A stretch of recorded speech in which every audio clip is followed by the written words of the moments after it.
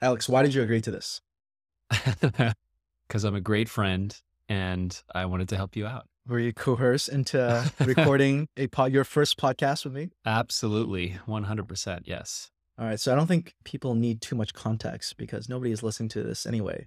Awesome. So we'll just start in the middle of things, in media res. For almost as long as I've known you, you've woken up pretty early. When did that start, and why do you do it? Yeah. Well, actually, I used to be definitely more of a night owl. So this changed in college because of my roommate, Julian. He has this crazy story. So he went to a monastery during his maybe sophomore year summer, and they had to get up at like 3 a.m. and they had to peel almonds and do some crazy, crazy stuff. But one of the things he took back was getting up early because he loved that part. And like this podcast, I was sort of initially coerced into sort of waking up early with him. So I, reluctantly agreed to start at 7 a.m. and go down to 6 a.m. Because I remember freshman year, I wasn't even able to go to my 10 a.m. math class because I was just too tired. I couldn't do it. So uh, he kind of helped me.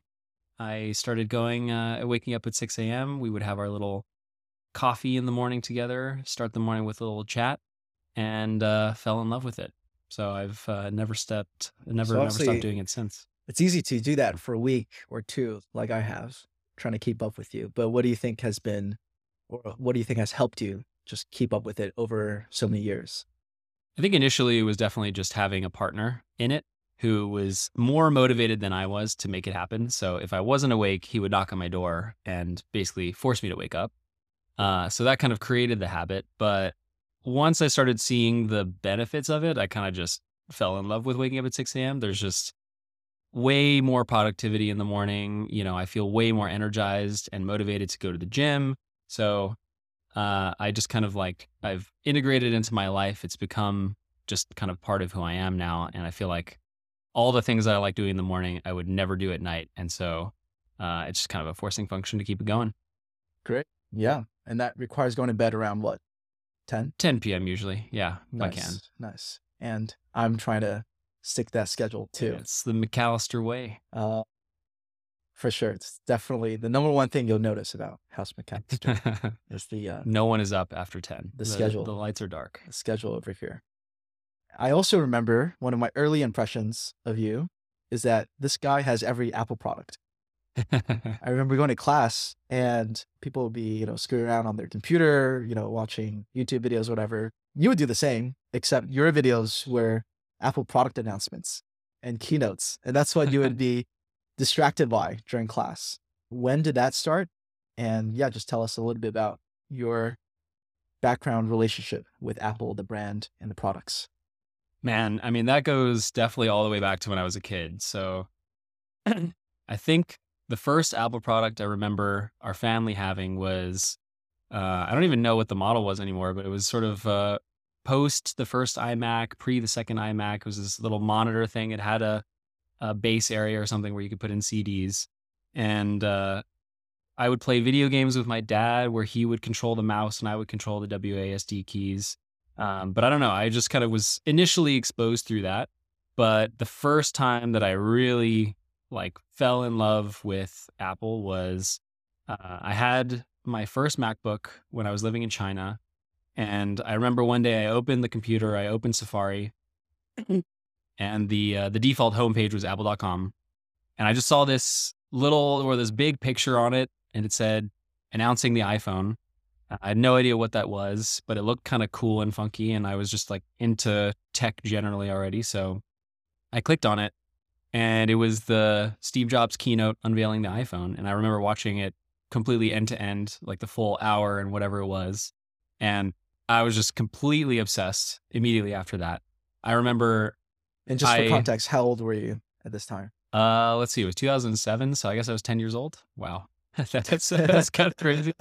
I remember becoming so obsessed that when we went out to family dinners, Because I think a lot of other people in tech have a similar story as this, but they were, going into college or yeah, they were in the early 20s when this happened. So I think the odd thing about this is you were 10 It definitely when you had the was same story. early. Yes. And I guess that explains why I was doing some weird stuff. So, what I was saying there is, we would go out to dinners and I would pretend to be holding the iPhone and using it, swiping between the apps. I would even just hold it horizontally and pretend to be watching a movie. And I remember I actually pretended to watch the movie in my head and like actually replayed it to show them how obsessed I was, that I really wanted this thing. And if they were going to make me happy, it was going to be by getting me one of these. Um, and So you're at this time playing around with someone else's original. No. Literally, it was an Air phone. Like there was nothing. There was nothing there. It was pretending imaginary. like you had an iPhone. I got you. Yes, I was completely pretending. The first time I actually got to see an iPhone was we took a trip to New York, and we went into the Apple Store by my request and played with it for as long as I possibly could, and then we went out to a lunch, and my dad said, "I know you want this," and he loved to do these little bets and games with me. So he said, "If you can guess the number I'm thinking of between 1 and 4, I will give you an iPhone today." Pretty good odds. He wrote it down on a piece of paper too, so he wasn't lying. And I got it wrong 3 times in a row, and I will never live that down. So I did not get my iPhone that day. But the second thing that he was, the second bet that he made with me was my school was basically like Harry Potter. We had houses. And he said if I ran for house captain, then he would give me an iPhone. And I was, extremely shy. So this was kind of a huge undertaking, but I really wanted that iPhone. So I ran. I got vice captain or whatever, and he gave it to me. So that kind of started my love for Apple. I think there's a parenting lesson in there too, right? Yeah. I think my parents are similar in that they would be frugal about a lot of things, but if it was a piece of technology or some electronics thing that I wanted, they found some way of getting me it. Yeah, because I think they too saw the benefit of what happens when you put new technology in the hands of kids. Yeah, and if you can incentivize good behavior and educational behavior, then not necessarily a bad thing. So other things we would do too is I would my dad would give me math workbooks to do when I was that young or even younger. And every time I finished a page or finished the whole book, I would potentially get something out of it. So, incentivizing. And what was it you wanted to do with this original 2007 iPhone? Because you were a kid at the time. I don't think you had anyone to contact. There wasn't business you needed to conduct. So what were you doing on this new iPhone that you got? I don't know. I was just so intrigued. I wanted the new technology. I wanted to play around with it. I thought this was definitely going to be the future. My parents had these terrible Nokia phones that were, one of the original brick ones where there's literally the camera was impossible to see anything on. The only game they had on there was like Snake. And so to see this new device, it was just kind of like, holy shit, this thing is going to be really, really cool. So kind of just wanted it. And luckily, the App Store evolved from there. There was jailbreaking. I kind of just like got into the whole community around iOS and kind of by playing with it became really into tech in general and coding eventually. Were there any early apps that you still remember to this day? Yeah, I think the first app I ever got was Super Monkey Ball. So it was like a $9.99 app where you just tilt your phone and you try to not fall off the edges. There were a couple of really cool flight simulators that were just extremely detailed and you just be able to, fly. And again, it was like, oh my God, this gyroscope thing is so cool. So got to fly some planes there. Tap Tap Revolution. I was a huge Guitar Hero fan. And so this was basically just the phone version of that. I remember I was always jailbreaking my devices because the iPhones didn't work in China for a long time. So it was the only way to even have them. But you could get a bunch of free apps for some of them, like Tap Tap. You could just download a bunch, like all the songs you wanted and create your own custom ones. And so I remember playing that a lot and just, going to town with all the jailbreaking stuff. What do you mean it didn't work in China? Like it wouldn't connect to the App Store or? Yeah, you couldn't even use an iPhone in China. So you couldn't connect to any carriers. Mm-hmm. Everything was totally locked. And so you had to unlock the phone illegally. And the only way to do that was to also jailbreak it. So you literally had to bring it to some guy in some, tech warehouse type of thing. And he would literally open the phone and do some things on the actual firmware or something back in the day. And then finally, like, I wanted to do that myself. I hated giving it to the other people. I wanted to feel like a hacker. And eventually a bunch of kind of um, self-running tools you could just download on your computer and kind of run it yourself. So I eventually started doing that. So I think most people our age or older would know what jailbreaking is, but in case there's anyone listening that's younger than us, what was jailbreaking? It was basically a way to sidestep all of Apple's restrictions. And so you could have a secondary app store is a good way to put it, because you could just download plugins, apps, things that would make your phone do crazy things that Apple wouldn't let you do. So I remember if you swiped between the pages of apps, today it's just like, a horizontal swipe, but you could make it have this crazy 3D transition where all of the apps like twirled around. You could change the color of things before you could actually do that in the in the native iOS. So there was just a lot of cool stuff you could do. Yeah, I definitely remember those years fondly too. I was a little bit later to the game than you were.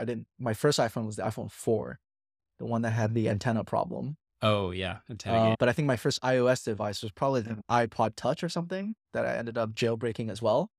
And I remember the biggest incentive for jailbreaking is basically you would be able to pirate apps. Yeah, that And was a big my one. parents were very skeptical of giving their credit card information to Apple. This was the time that it was like I got pushback from my parents that like, oh no, we don't want to put our credit card in a phone. That seemed very sketchy at the time. So I was like, okay, the only way I can get some of these paid apps is by illegally basically pirating them through jailbreaking. So that was what I remembered about it. The golden era of jailbreaking and torrenting, just getting everything for free. It was a good time. Were you part of any online forums or communities? No, I don't think so. I was mainly just a consumer of things, not really posting anywhere or hanging out there. Okay. But fast forward a few years, you went from being a obsessed consumer of apps to being a creator, a maker of many apps. So tell us about the app that you're currently working on, Bookshelf. Yeah. So Bookshelf is an app that helps you track the books you're reading and take notes on them, but also not just take notes, but actually review the notes so you actually remember what you read. Also helps you kind of track your reading habits. Lots of little features, book recommendations, some new AI stuff in there. But, basically the way that this started was I had just graduated college and I had a lot of time on my hands. So I was reading a lot of books. And I would just devour the books, go from one to another. And I realized at some point that I didn't remember what I was reading. I couldn't really, articulate in a brief summary the book that I had just completed as I was starting a new one. So at the same time, I was also looking for just another project to learn Swift UI, which was a new language that just came out, and just hone my design skills before my first design job. So it all kind of came together. I was like, okay, this seems like a problem that I want to solve. Goodreads sucks. Everybody hates it. So I'm just going to make something myself. And so I just kind of whipped something up one weekend, literally, 48 hours. Let me just find a way to track a couple of books, write down a couple of notes on them, and that's it. And within a couple weeks, it was featured on the App Store. I think it got second or third on Product Hunt. And I was like, oh, okay, well, maybe this is something I should continue to pursue. And so it's been a winding journey since then. And it's not the first app that you've made. I don't know how many apps you've made before Bookshelf, but what was different about this particular project? Were there any new heights you wanted to reach, new milestones or anything like that? What felt different with this project? Honestly, at the beginning, it didn't really feel different. I think the main thing was just that my skill level was higher. So I had tried building apps before during college, and I guess there was one that actually made it to the App Store, which was Bring It, which is basically just like Uber Eats, but on your food points at Duke. And I had remade that a couple times because obviously the first time I made it was absolute garbage. I tried to download all the data at once. It was super slow, crashed all the time. And after that one, I had tried doing a couple other ones that were super college-y. So there's one that was basically trying to be a beer pong buddy. So instead of you putting down your ID at the beer pong table when you're at a frat party, you could just use this app to track your spot online, get notifications, track the games that are going on. really super, super fratty. And then another one that was a little bit more educational focused that was supposed to help you track your estimated BAC or blood alcohol content level. So you could track the drinks that you were having at whatever, event you were at. And you could make sure that you were, not going overboard. You could sort of see how you felt the next day and hopefully revamp your strategy for next time. But neither of those made it to the App Store. Just played around with those for a while, did some designs. But I think when I finally graduated and started working on Bookshelf, I had enough skills and it was a simple enough initial concept that I actually just finished it and published it instead of trying to perfect it before sending it out. Right. And it sounds to me like the common thread with all of these were there were problems that you experienced yourself. Yeah. I'm sure day to day these days you also experience a lot of problems. What does it take for you to turn like this frustration, this annoyance that you have into a product or project idea? I think the most important thing is honestly timing for me. So I really kind of latched on to this Bookshelf project because it was at that perfect time of I had a lot of extra time on my hands to read. I was seeing a problem that was, very, very prevalent in my life. And I also wanted to build something at that time. I think since then, I've just spent most of my time continuing with the same project because it's, still a problem for me and other people are finding it useful. And so I've actually been a little bit blind to all the other problems that I could be solving. It's not a great answer. I think I've just been kind of continuing on this one route for a while. And so, hopefully the next couple years, if not less, hopefully I will kind of complete my journey with this one and find something else to work on. Yeah. So if you have any app ideas, send them to Please do. Alex's way.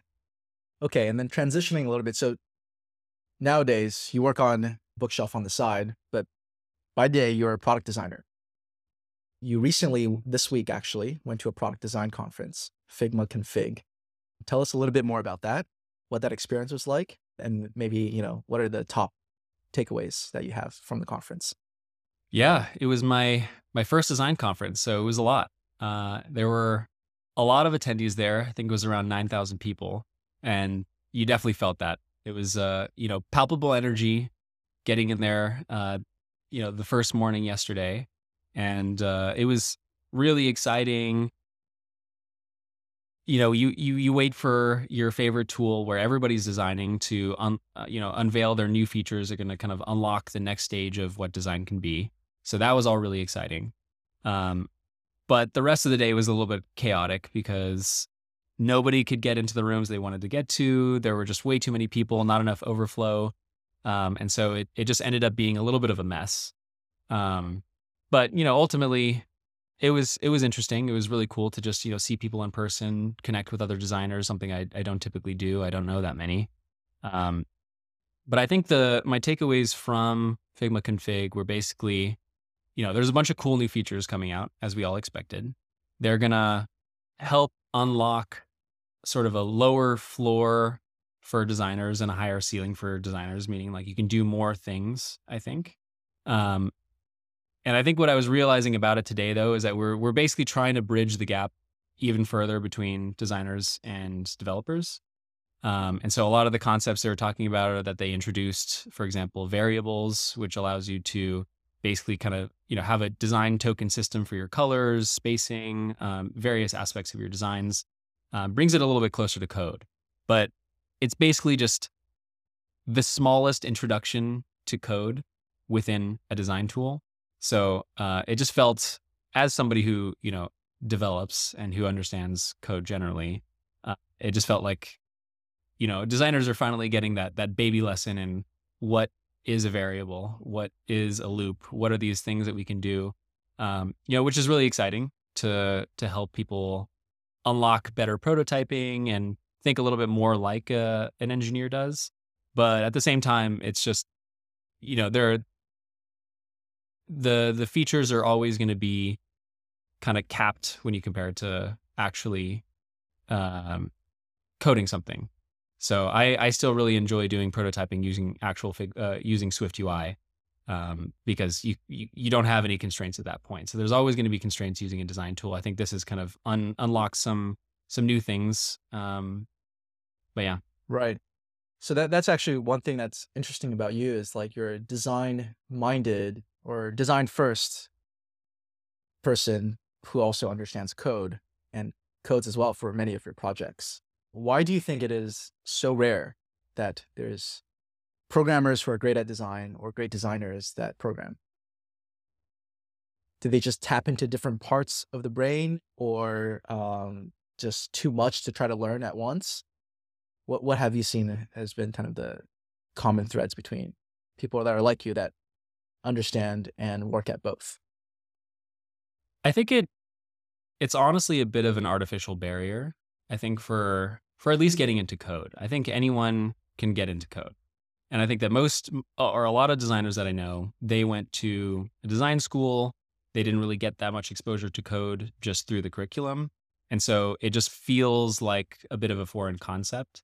Mhm. And so it's not that they couldn't get into code or that it's too complicated or too much, but I think, the barrier to wanting to start doing that is pretty high. And I don't know if a lot of designers really see the benefits for themselves to get into, learning an entirely new language, an entirely new concept. Um, it just feels so technical. On the flip side, I think it's it feels to me like the barrier to becoming a really great designer is high because I think some of it is a bit ineffable. I think it's, you can learn a bunch of the hard skills, you can get good at Figma, you can learn principles about color theory and whatnot. But, I have no formal training in any of that stuff. I don't really understand a lot of those, core concepts necessarily from a educational level, but at some level for creativity, you kind of got it or you don't. Hmm. Um, at a certain level. I think a lot of those other things can help you learn and speak the same language as designers. But again, it's like if I'm an engineer, maybe I just don't care about certain these things. Maybe there are just different types of problems that I'm interested in. And so getting into it is more of a personal barrier. Um, but I think too, like, yeah, again, it's almost like I either don't care or maybe I don't like I just don't have that feeling of this feels like the right flow, this looks good or it doesn't look good. Since taste, as you say, is such an ineffable thing, how do you screen for that? Or when you or try to hire people, right? Or you're interviewing people, Yeah, uh, well, what luckily are the things that you ask to tease that out? design obviously there's a lot of visual components to it, and so the interview process for designers does have a lot of visual components to back up. So I don't not exactly sure on the coding side, but I'm sure maybe you have a portfolio of like GitHub projects, so you can actually look at some code. You do a coding interview. On the design side, you have a portfolio, and so you can look at other projects you've worked on, assets you've created.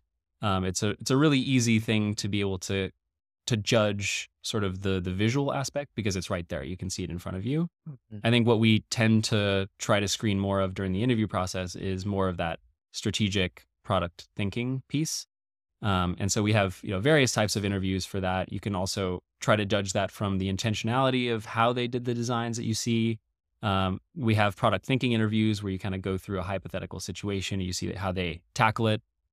So I think the visual part is actually the easier one to judge. It's really like the softer skill pieces where you want to really try to pick that up in the interviews.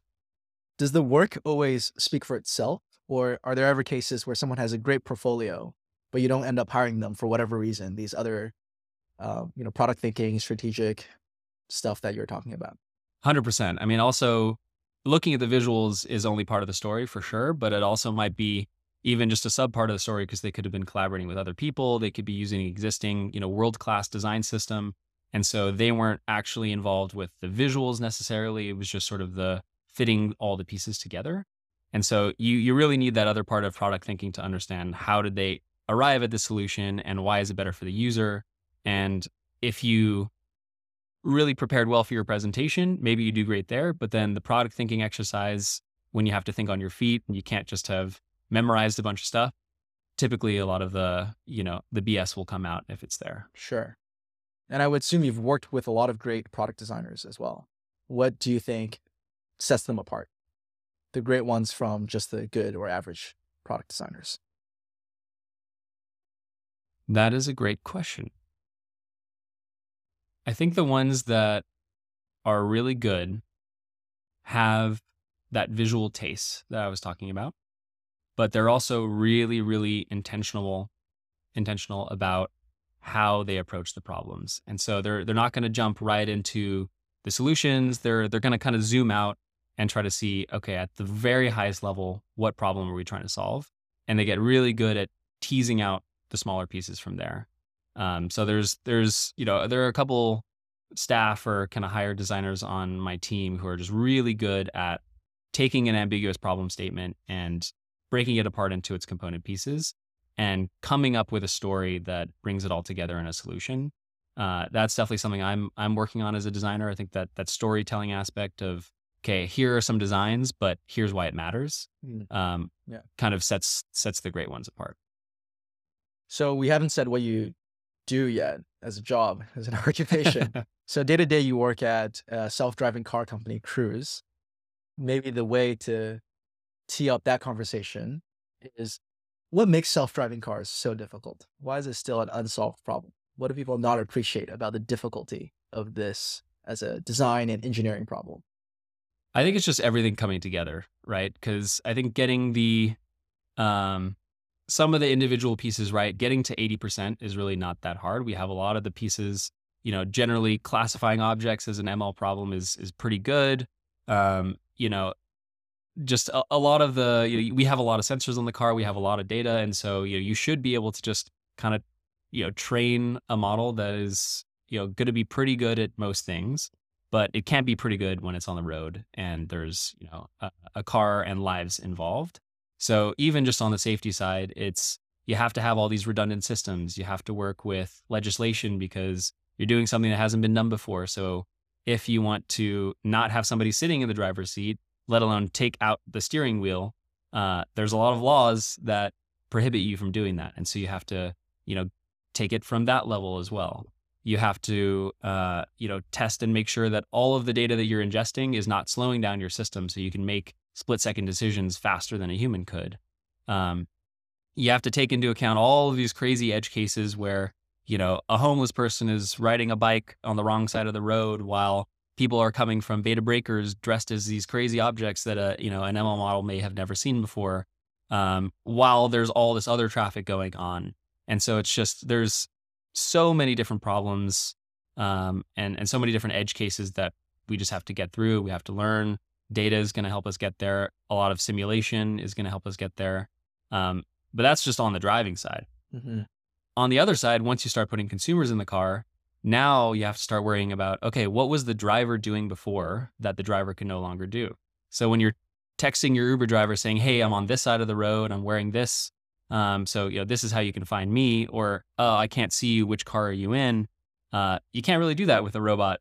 So how do you figure out that piece? How do you figure out the safety of getting in a car where the driver is not unlocking it for you? What if you have questions? What if you need help? What if you have accessibility needs? There are all these things that now the driver is not there to do, so we need to solve through design.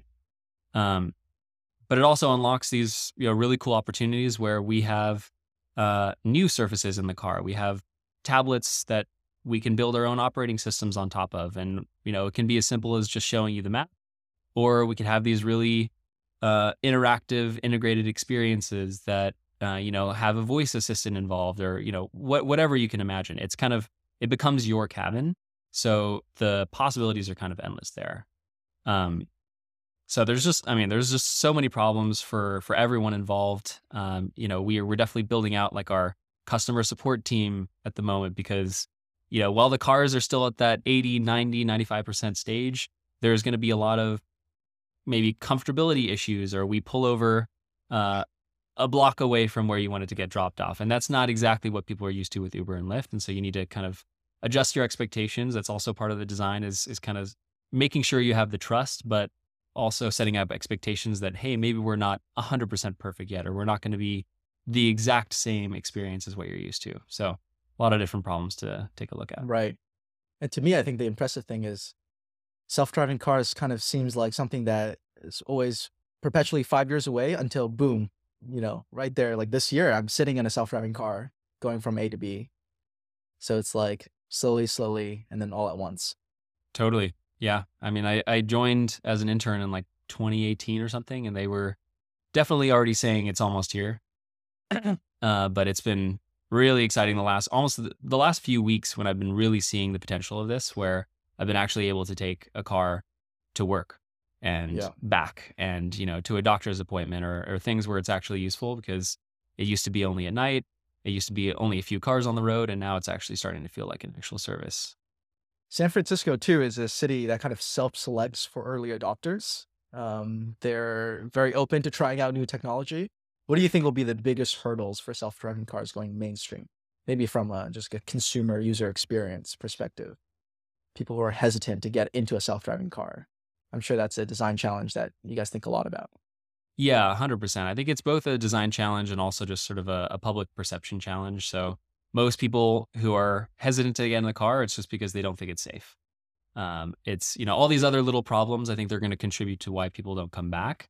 And they're all things we're trying to optimize and learn and get better at. But it's really, I'm not going to get in because I don't trust you is kind of the number one reason why people are not, post the early adopters, why they're not going to join us. And so there's a lot of just like public facing messaging we can do. There's a lot of adding social proof. So, we really encourage people to be taking selfies, taking videos, and posting it to social media because I think the more exposed we are to this becoming the norm, the more our moms and our grandmas are going to be like, okay, well, if my son is writing in this and I'm seeing, videos of this everywhere, I'm seeing this covered on the news.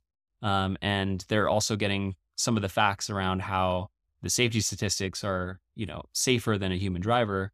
I think over time, people are going to start being convinced. It's going to take definitely a concerted effort, but yeah, we'll have to start with those baby steps. Yeah, it's definitely going to be a combination of data and storytelling Yeah. that gets you to the mainstream. Also at Cruise, you're known to be a prolific filer of patents. How many patents have you filed? How did you get into it? And just tell us a little bit more about that piece of the job. Oh man, I don't know how many patents I have anymore. I think I filed probably around 45. Maybe we're getting close to 50 probably. I think I have maybe 5 granted so far. So that whole process from actually filing it with the US Patent Office to getting it granted usually takes 2+ years. So we're, finally those are starting to roll in. I kind of got into it by accident. We just have this really good patent program at Cruise. We have a whole structure set up, an incentive program. We have, in-house lawyers who are there to help us kind of hone our ideas and help us file the applications. But we just decided one day as a team, hey, we should just, we've been thinking about these blue sky ideas for what could transportation look like in 10 years. We should just see if we can, protect some of these things or just file a patent. So we met with one of the patent attorneys, and it turns out that the process was pretty easy.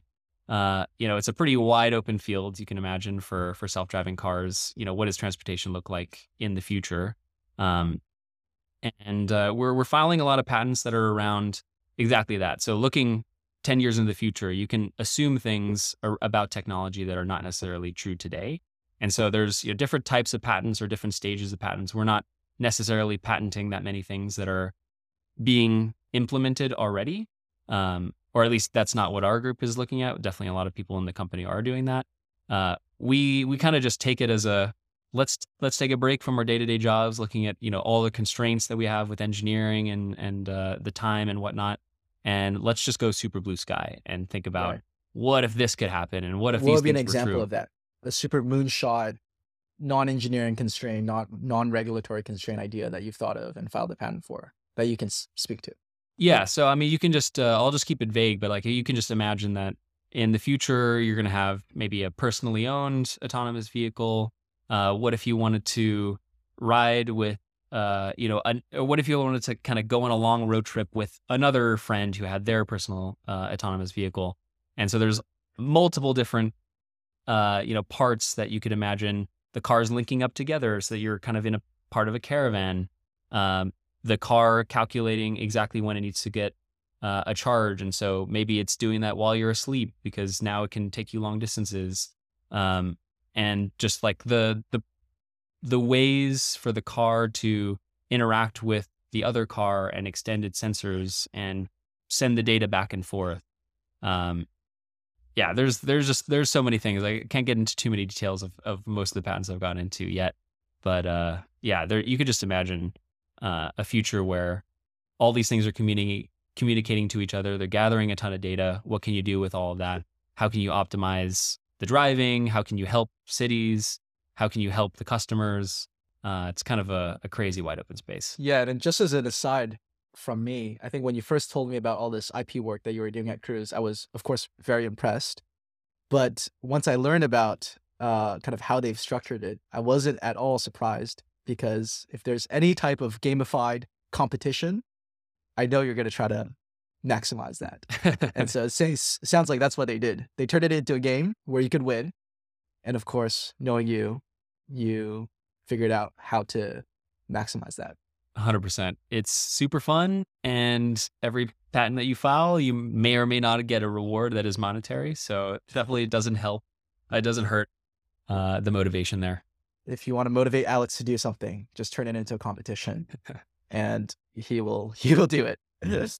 Earlier today, you told me that if you were to write a book, you would write about growing up internationally in a bunch of different places with different cultures. Tell us a little bit about that. Like, how did you grow up? Where did you live? Yeah. So my, this is the spiel that I have to give to everybody that I meet, which is, I'm not from any single place. My dad is Dutch. My mom's American. I was born in Paris, France, and we moved around a lot as a kid. So I was born in Paris. We moved to Beijing for a year. Then we headed to Dubai for a year. Then back to Paris for 3 years. Then to Shanghai for 6 years. Back kind of in the outskirts around Paris for another 2. Dallas for 2 years, my last 2 years of high school. And then now my family lives in the Netherlands. And, I went to college on the East Coast, and now I'm here in California. So just a lot of bopping around, a lot of seeing new cultures, trying to learn some new languages, and not doing super well at that. But it's been a really fun upbringing. How do you think that has shaped you? Like, what parts of your personality today comes from that? I feel like I don't notice a feeling of patriotism Hmm. to any one place. So, You're just a citizen of the world. exactly, that's exactly how I feel. I feel like everything the world feels very small. And I don't feel like I'm 100% American. I don't feel like I'm 100% European. I like parts of both, but I don't feel the need to just, subscribe to whatever, ideology or nationalism that I, was born into. If you think about all the places that you've lived or cities that you've lived, what would be the best parts of each that you would want to, if you were to create your own imaginary city? What would you want to take from Paris? What would you want to take from Shanghai, from Texas? Yeah. I mean, Paris is the beauty, the culture, the food. Those things are amazing. I mean, just walking through the streets, you can always feel inspired. Whenever the weather is not terrible, which is actually quite a lot of the time.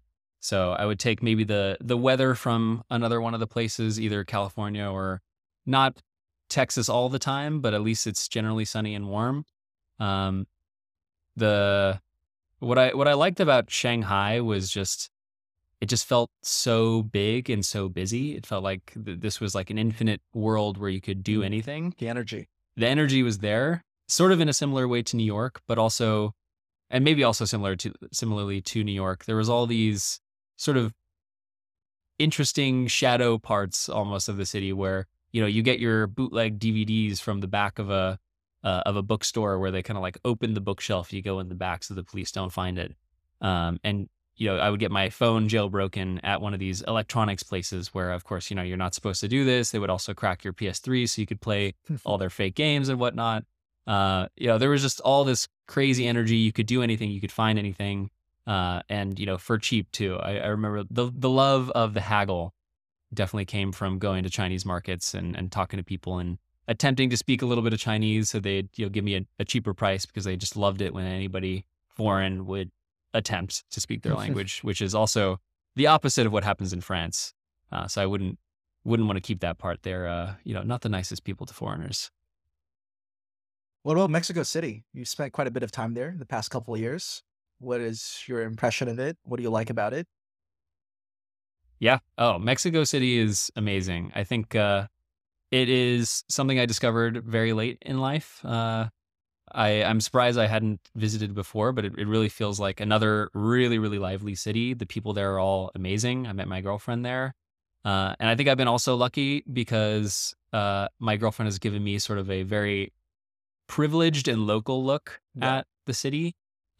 She knows a lot of people. She knows all the right places to go to, and so I feel like I've definitely seen the some amazing parts of the city, and that would be like the incredible food, the incredible nightlife.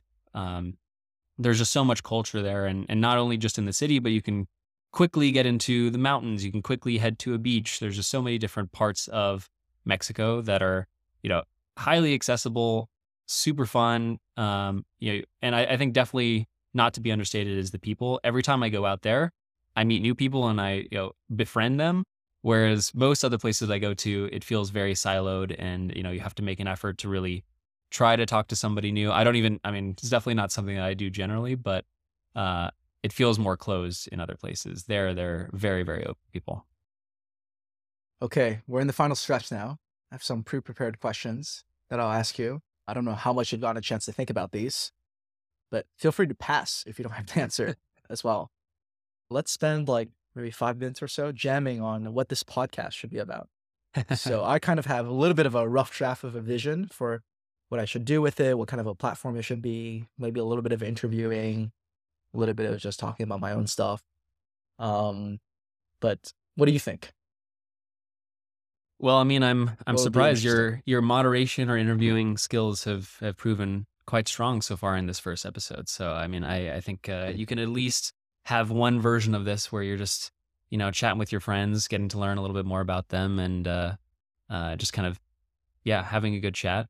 I think people would be interested in that. I think you also have a lot to say. You have a lot of your opinions. You have a lot of quotes, a lot of things that I'm sure are saved in your Notion or your Bear that people would be interested in learning a little bit about. You read a lot of books. You have a lot of different things you consume. So this could be a forum for you to share some of what you're consuming.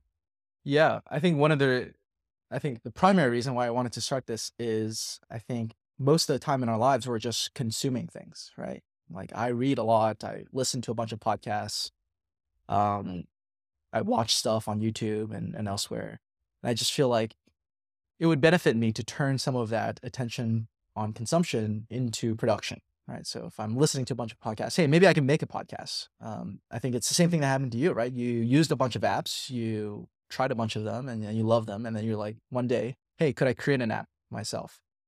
So I think this shifting from consumption to default production is one of the things that is top of mind for me this year. And so because podcast is such a big part of my life, naturally I decided, okay, why not start one? And I think I've always been a chronicler of things too. I always want to document stuff, whether that's journaling or taking photos or yeah, like I feel like there's just a bunch of conversations that I have here in San Francisco with friends, with people I, meet once or frequently that I just think to myself, damn, I wish that was recorded so I could go back to it later. Maybe, a month from now, but maybe 5, 10 years from now, right? As a interesting snapshot in time. So that's kind of what I have in mind for like why this podcast exists. But I also know that there are a sea of different podcasts out there. And so it's really easy to get lost in it if you just say, hey, I'm another tech interview podcast without a particularly strong or unique angle. What are some of the podcasts that you enjoy listening to?